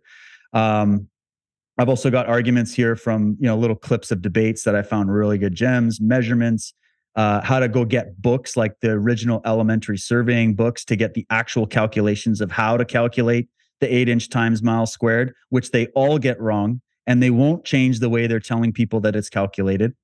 So it's unbelievable the amount of lies you start to see, which is really sad. I've got, and then in here, I've written out, or I didn't write it out, I posted Matt's argument on monopoles, because he used magnetism, right, as a way of saying every living thing has two poles. Every magnet has two poles. What you're asking us to believe with flat Earth is in a monopole, which can't exist because of, and he goes through the arguments of it. So he's coming back to, we have to look at this argument from the Hermetic perspective. And that seems to be the biggest misunderstanding, is when you understand the microcosm, macrocosm, as above, so below, as within, so without, and you start looking at your own body as having two poles, and then you understand how magnetism works, and there's all these experiments that you can do. You start to ask, well, if it's that way within my own being, can I not expect to see evidence that it's also that way within the external world as well, right? There's a reflection happening. And so that's why I love his argument, because it's not just the typical, a lot of the flat earth debunkers are all like atheist scientist guys, right? Yeah. And they just take it from that angle, and they're valuable to a point. But when you bring in like Matt Presti and some of the arguments that we give, we're not atheist scientists, okay? Right. So we are on that side, but we're also not flat earthers that think space is fake. So there's a middle ground here that can be resolved when you bring in thinkers like Tesla, who also wasn't a flat earther. A lot of flat earthers keep going back to Tesla because he's one of the most covered up scientists of all time. Yet I just pulled out tons, and I posted them all on this page, all the documents, all the written notes of Tesla, where he's explaining how gravity really works, how the universe is structured, he talks about the planets, he talks about the spherical nature of the earth, how it works. And so I wanted to just show people you're being told things that are just simply not true. And so look at all the arguments and then make up your mind. So that's what Flat Earth Refuted is. And then really quickly, before I leave the screen share, I want to show you this. There's a good collection of debate notes over on McToon's website, and it's mctoon.net. And what he's done is he's worked with other flat earth debunkers in the community from all over the world, and they've been collecting data. And they've been doing arguments and debates with flat earthers for years and collecting data, and then posting all the data and all the counter arguments on the site. And it's quite an interesting project. And if you go and look at something like the Coriolis effect, you're going to start to hear people claim, because this was something that I think even Joe Rogan said this years ago. He's like, what about snipers having to calculate for Coriolis when they're doing long range shooting? And once I do this, Josh, I want you to weigh in because you were in the Navy for 10 years. Yeah. But they have the actual formulas here. So they have the math of Coriolis acceleration. They got the whole thing. And then they have, I don't think it's this page, it's this one, Coriolis for artillery. You're going to be told by people that talk about flat earth that they know snipers that don't calculate for Coriolis when they do long range shooting. And that's their argument, is they're just saying, nuh-uh. However, this is a collection of all the military documents for sniper training and long-term ballistics that absolutely refute it and have entire chapters on calculating for Coriolis. The difference is, and they'll say it right here, artillery projectiles travel a long distance and spend a considerable amount of time in the air. The longer a projectile is in the air and the farther it travels, the more Coriolis it affects. For this reason, the military have compiled tables to include adjustments for Coriolis when calculating firing solutions for artillery. And there's even books written by world famous sniper trainers. Okay. And I've got 2 copies of these books, and they both have entire chapters on the details of how to calculate for Coriolis, and that it's only condition specific. They don't always have to. The vast majority of times when they're doing long range shooting, it's irrelevant. But in certain conditions over certain distances, it's absolutely there, and it is absolutely part of the training. So I just wanted to show people the actual place to go for the sources. Go check them out, so that when flat earthers tell you, no, snipers don't calculate for Coriolis when they're doing long range shooting, that's a lie. So Josh, take it away. So yeah, so I actually know a sniper, and he might be watching this, but he's actually a Delta Force Ranger, former, and he will tell you the Earth is flat, and he is a flat earther. And I've had this discussion with him multiple times, and yeah, they calculate for curvature in long distance shoots. Now that document that you were just showing there by the U.S. Navy talking about the 60-inch 50 caliber gun. Have you ever seen a battleship? I've seen pictures of it. Okay, so the battleship, that's a battleship gun. That's a 16-inch gun. The rounds are like this big. Okay, so when it's talking about long distance shooting, so this is actually, I worked on weapons and defense systems in the Navy. I worked on 3-inch guns, 25 millimeter Gatling guns. I worked on, SM-1, 2, and 3 missile launchers, those types of things. And so when you're shooting something 2 or 3 miles, 10 miles, 8 miles, like the 16-inch gun, they would shoot that probably 10 to 15 miles. All right. You have to account for the curvature of the earth. You have to account for the Coriolis. And when you're plotting these shots, okay, and we go up to a place called Combat System, we pull up all these maps and topography and everything like that. And we actually have to calculate specifically where that round's going to land. Because this isn't like a missile that's a heat seeking and stuff like that. This is just a projectile that we're shooting, and we want to land on a target. We wanted to land on a target 10 or 20 miles away, like another ship. And to do that, you would have to be very, very specific within your calculations, and you absolutely 100% calculate for curvature. I can tell you this because we've done it. I didn't get to that in our conversation with Nathan because they didn't care to hear it. But anyways. Yeah, and that's important because when they start making claims, you have to go, okay, young people are hearing this that don't have any other side at the same time.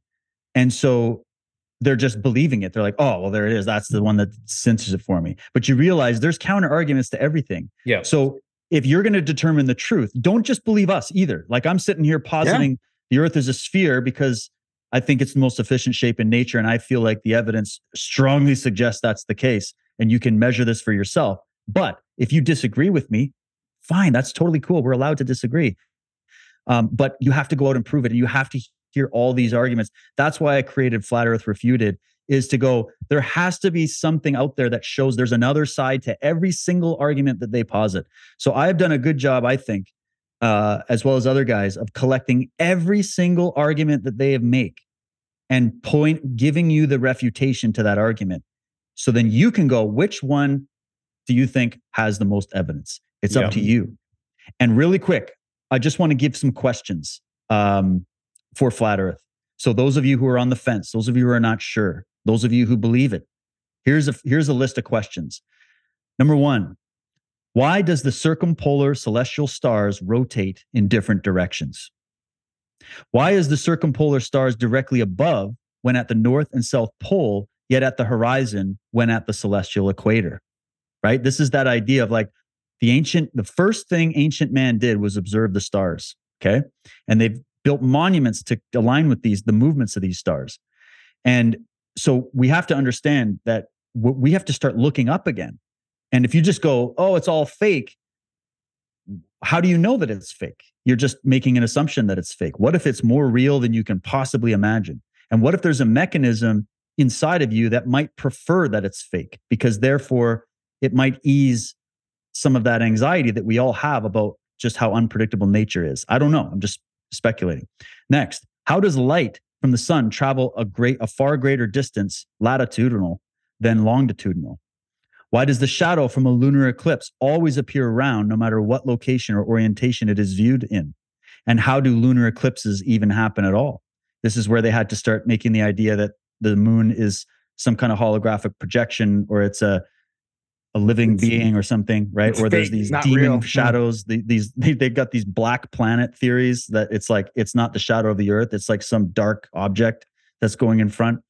And last one is, why does the moon always appear the same size, and why do we always see the same face? And that's the same thing we'd have to say with the sun if you do those observations. Those are just a few questions. If we want to later, I also had a list of questions that Ralph Ellis sent me to ask flat earthers that we can wrap with, because I asked him as well. I said, Ralph, what do you think about all this? And he didn't just go and start Googling shit. He started to think, because he's got a genius mind. He's like, I'll think about it for a couple of days and I'll send you a few questions. So he just thought about it. And these were his organic questions. So I'll save it for the end, but there's more questions we have for Flat Earth. Yeah, this episode would have been 5 hours if Ralph joined us as well. Man, I think you've done an incredible job with that channel. And I hope this episode proves to provide some balance to the force as well. I want to bring it back for a second. Early on, you posited that this movement started in 2014. It had a lot to do with that Eric Debay video, 200 Proofs. Can we dive a bit deeper into that? What proof and evidence potentially have you compiled that this was an intentional plant to distract and deceive? And can we go down that rabbit hole briefly? We don't have heaps of time, but I'd like to explore that. Why? Is this a psychological operation? And what's the evidence that supports that? Yeah, I want to take this real quick because Sure. 2017, you had another psychological warfare operation that people might be familiar with, known as Q or QAnon. Whether Q was real and legitimate or whether Q was bad and a bad guy, it was operated as a psychological warfare operation directed and targeted towards two various ideologies. First, Christian, and the second, the patriotic community. Okay. Currently, today, and this is where the problem arises, is that if you look at people who still latch on to that whole genre of information, they believe that somebody else is going to come save them, that Trump and the Patriots are in control and the deep state is being systematically taken down. And there's so much level of information, of false information that flows in to that channel, that these people lose a perspective of reality because they have a faith attached directly towards the warfare operation, psychological warfare operation. And the same thing goes to Flat Earth. Is when Flat Earth came out, I think it was actually he was an African-American Air Force, active duty Air Force guy who came out and he posted videos all over YouTube about him on a plane showing how the earth was flat and him measuring. Remember, he brought the tools up there and he was measuring it on the plane. And that was him. He was active duty Air Force and he has since disappeared. So I look at this as that I think it started as a psychological warfare operation. I think it came out targeting directly the Christian ideology. And what it did is it instituted itself in the faith of the believer. And that's the dangerous part of this. The same thing with the Q thing is it instituted itself within the faith of the believer. Now, how does this come about? These are the tactics that are using within psychological warfare to attack that certain mindset of a person, to be ingrained within their belief structure as a truth. I've always talked about truth is there's various types of truths. We have a self-evident truth that is based upon our observation of nature, our education, our indoctrination, our authorities that we learn throughout our life. And that doesn't necessarily mean that it's a correct interpretation of the absolute truth. It's just our truth. And what happens is when people go through these various psychological warfare operations, is they become emotionally, spiritually, and physically attached to that dogma of truth. And that it is so pertinent to their being and their existence because it reiterates their whole belief in God or their whole perspective of how life comes about and the universe is. And so I think kind of what we're seeing here is we're seeing various different psychological warfare operations being perpetuated on people for various different reasons. Number one is David and I have talked about this. One of the main reasons that the flat earth was brought about and targeted towards these people is because now you can usher in a whole bunch of other extreme conspiracy theorists into flat earth, and these people will run on their own rabbit holes. And not only will they keep themselves active by going down these rabbit holes, they're not going to be paying attention to what's really happening in the world. They're not going to be paying attention to the real change and attack that's happening in the world, whether it's the World Economic Forum, the New World Order, the globalist, or whatever. But also because you can take them to various different points of extremism simply because you got them to believe this one. Now all you do is you run the same operation, you attach from flat earth, you attach that, I don't know, Nibiru or Planet 9 is coming in or whatever it might be. And now they run with that and that extrapolates into their theory. And now you have basically, this is the other part of it, is they believe these extremist views. They believe these things that have no substantiation of evidence whatsoever. But now what happens is you have an actual conspiracy. Let's just talk about the thing in the arm, right? Now you have an actual conspiracy. And who are the freedom fighters fighting for that truth? It's them. So now they come out, I'm a flat earther, and they're trying to poison us and kill us with a bioweapon. What happens? They're easily discredited because of their dogmatic beliefs within this other thing that is completely disprovable. So that's my perspective. Well said, man. Yeah.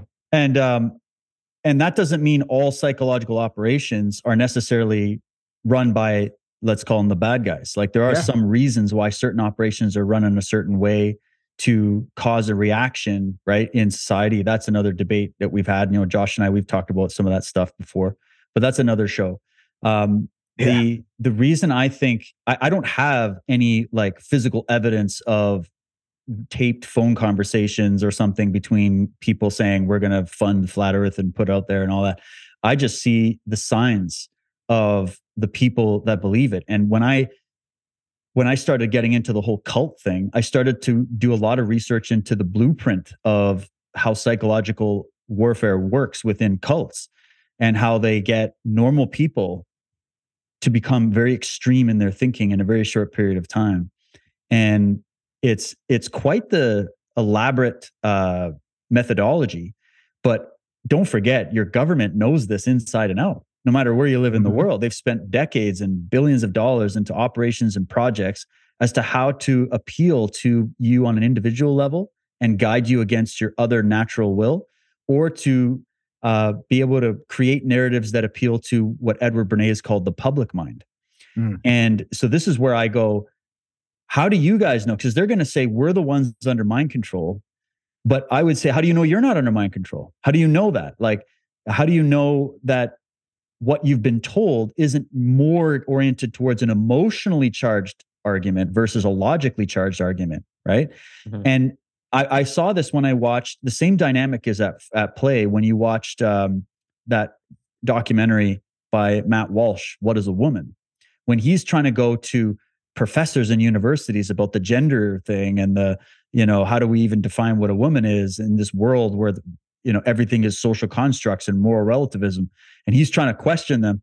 And they have the same kind of arguments, and they sound scientific. They sound like they know what they're talking about. Sounds legitimate. But you really start to see the brilliance of how Matt Walsh approached those interviews was he didn't combatively come at anybody or debate anybody about those points. He just asked questions that allowed them to fill it in and demonstrate that a lot of what we're dealing with here is not reality or science or a quest for the truth or helping this. There's an emotional, religious-like belief system around the idea. And there's many ways to test for that. So my question is this a natural thing that happens as many humans are trying to avoid reality, evade themselves, create false mysteria constructs to escape into? Is this just escapism on steroids? Or is this a planned psychological attack? Well, I think it's the latter. I think it's both, okay? I think the latter feeds the former. And if you have created this online world that's very new to the human species. Like I lived in a time, you guys too, we grew up in a time where there was no internet. All right. I'm going to sound like an old fart now. I was in the days where there was no internet. And now we have the internet. And as it's grown into social media, and we've seen what social media has become, which is basically just a bunch of different cages that are all censored and monitored and patrolled and surveilled. And they're getting data off of the human race. And we're actually giving our free labor to these multinational corporations and these investment firms and these elitists to fill in the gaps of knowledge that they have about us. So we're giving them all the insight into how we think, what turns us on, what turns us off, what pisses us off, what polarizes us, simply by having our conversations on the internet. They've got AI algorithms pulling that information into these big centers. They have analysts studying it, and they're crafting political narratives, media narratives, and psychological operations off of that data that we are willingly giving them. Okay? That's the reality. In that world, what's Occam's razor now in this situation? Is it more likely that a bunch of random guys made some observations that challenged all of the brilliant thinkers for thousands of years in their observations? Or is it more likely that we're dealing with psychological warfare? And I think that in the end, the way that this came in, now keep in mind, when I said 2014, that's when I noticed it went viral on the internet, and people that I knew started asking me these questions, and even fellow researchers of mine fell into that rabbit hole and never came back. People like Santos Bonacci and all these other guys who I used to wear. I was like, whoa, what happened? And not only did their belief system change, their attitude changed, their whole approach changed. And I went, okay, I just don't like the way you're going about this, so I'm out. And that freaked me out a little bit. And I realized there's something here that appeals to, like Josh was saying, it appeals to the religious mind. And when I first asked Michael about this, I wish I found the write-up that he did. He did a write-up on Flat Earth from a psychological perspective years ago. I still got to find it. But his argument was from a psychological perspective about the quest for meaning and how this is just how it feeds in. And it feeds an emotional, there's sort of like an emotional vacuum and a feeling of insignificance that needs to be filled. And that's how they craft psychological operations. That's how they get everybody at the Super Bowl or the halftime show or the Olympic Games show to tune in and respond to those symbols and those emotional cues, because they're training you to think a certain way and react a certain way. And so you posed this question to Patrick in the debate, Josh, and I don't know what his answer was, but he was saying, I got thousands of videos showing stuff about the sun growing in size and all that. And I said, and you said to me, but Patrick, and you believe we live in an age of psychological warfare. So how do you know that those videos aren't crafted by people who are perpetuating that psychological operation? And I think he was just like, oh, like, I don't know if he had an he's answer. like, well, you're right. You're right. You're right. And I said, well, why don't you go do the experiments yourself? He goes, well, I guess I'll have to. Right. And so then that's where you go, okay, we can't go anywhere. But that's where I say, everybody's, they're telling me, like, even that flat earth expert we were debating on Twitter, he brought up Eric Dubé like every second tweet. You have to go read Eric Dubé. You have to go read Eric Dubé. And I'm like, okay, but I've listened to him and I've listened to people take away and refute his theories. Why do we keep bringing up this guy? Because he was the first guy. And I'll tell you this, I have my suspicion, without evidence, but I have my suspicion that someone like an Eric Dubé is a personality that's chosen and created and paid to bring this narrative into our space where everybody's got an open mind and everybody already knows there's real legitimate lies and conspiracies afoot. Mm-hmm. And so you bring in the motherload of conspiracy that can take everybody into that and actually create division. But it's not even just about that. I think it's also about collecting data. I think this is part of the surveillance operation. And I pin that on also what we just went through with the pandemic, where I tell people, don't forget, this wasn't just about getting vaccines into you and making you wear masks and doing that. This was the largest intelligence gathering operation in human history, where they were tracking you where you went on your phone. They were getting your neighbors to report on you, and they collected all of that data. And I think that these type of psychological operations, that's what it's for ultimately at the top, is to collect data on how people respond, to measure the psyche, to see how well people craft their own arguments that are based on the fallacy that they were fed. And then they can draw it out and it creates a whole industry. And again, it's ultimately about a distraction from the real conspiracy, which is the conspiracy to control land, wealth, and resources.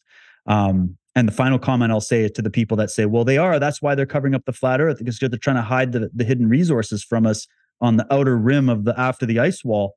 And I'm like, well, but why does it have to be that? Why wouldn't we also take in the secret space program as a reason why there's been some lying and chicanery regarding NASA and some of these cover-ups, and that the real resources and the real land that's being hidden from the human race is what's off planet, right? They don't want you to know that. So that could be same data, similar conclusion, but I'm not in a realm where it's flat earth. So when I basically give them their same argument back and they come back with a bunch of all caps, I'm like, okay, so we're not open-minded. We're not free thinking here. This is a religious belief system that was installed, I think, by way of a psychological warfare operation. I agree. Go ahead and drop that mic, Dave. Drop the what? The mic. Oh, drop the mic. Okay.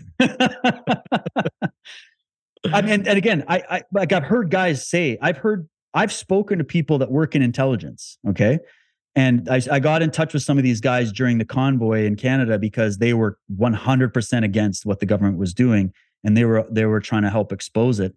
And you start asking them questions about this kind of stuff, and they would tell you behind the scenes, oh yeah, this whole movement was financed by, DARPA, by the CIA as a way of getting online. I'm like, well, what evidence do we have? And they're like, well, we can't really share that, And so that's why I have secondhand information.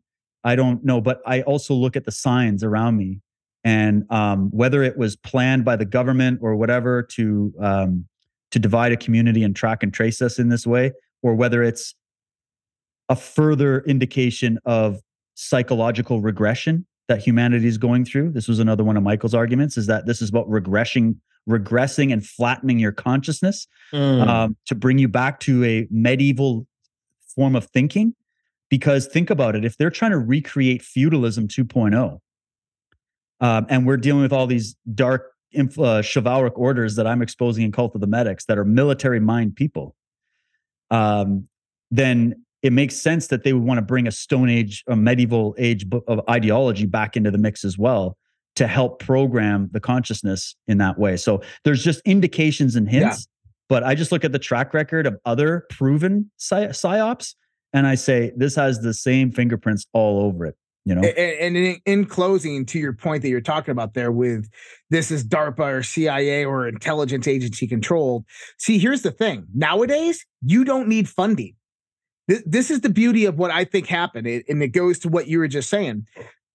is I think that there was a test on social media to basically try to see if you can manipulate a certain group of people into believing a completely radical ideology and get them aligned with it and see how well it grows over periods of time. And I've talked about this to extent that the way the social media platforms are built, Facebook, Instagram, Twitter, YouTube, all of this, they all utilize the same marketing background. The way these marketing products work is they go out there and they create what's called an egg about you.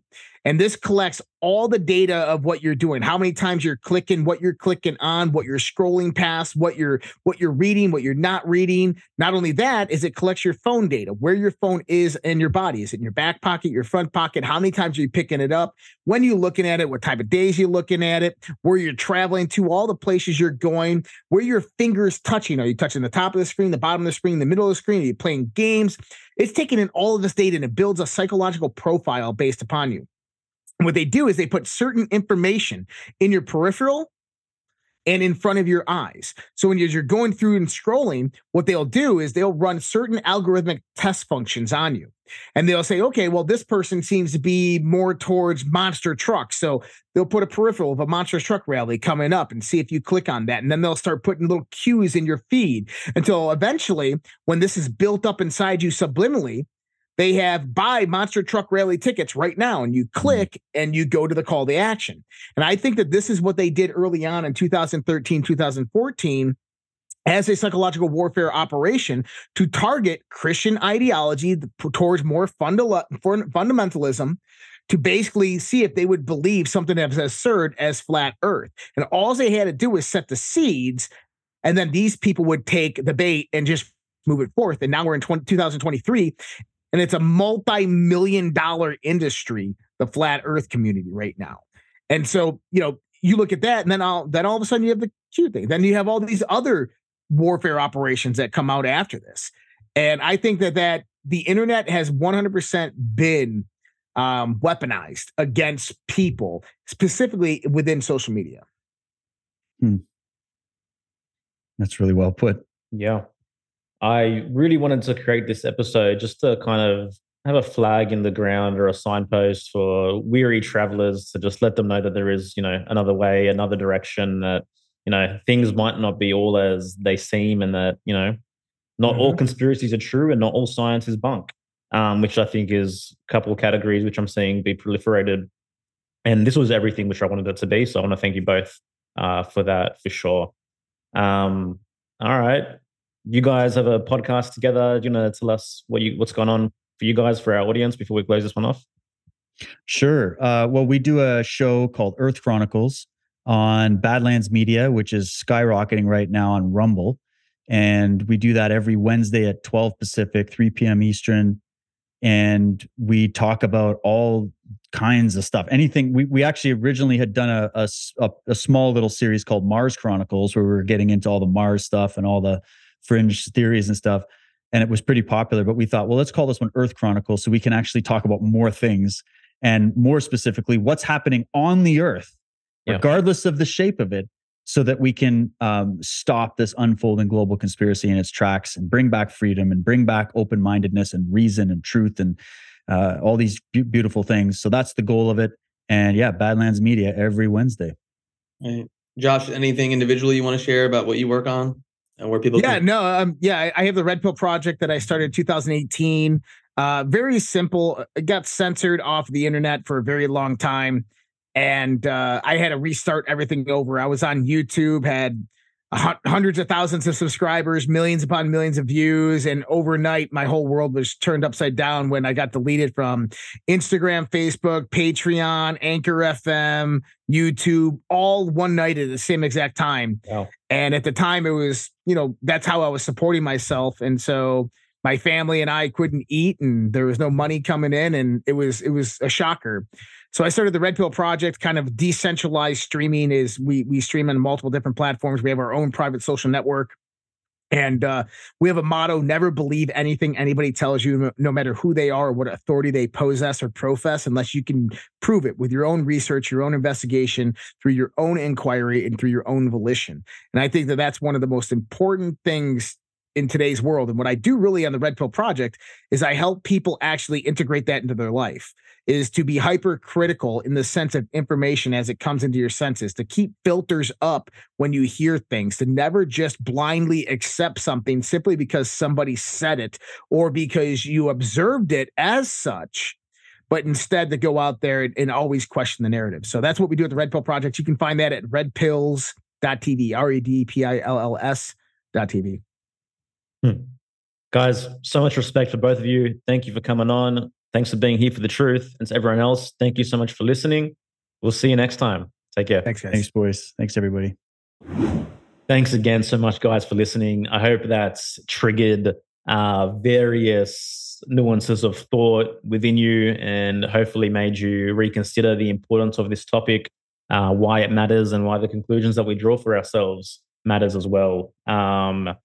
Food for thought, anyway, for sure.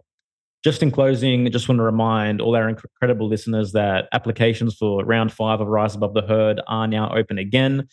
This probably will sell out quickly like the previous 4 rounds. This is specifically for truth seekers who are ready to reclaim the reins of their lives. So if you're interested in learning more, please head to riseabovetheherd.co. And so much love for you all. Thanks for the support. We appreciate it greatly. Be well. See you next time.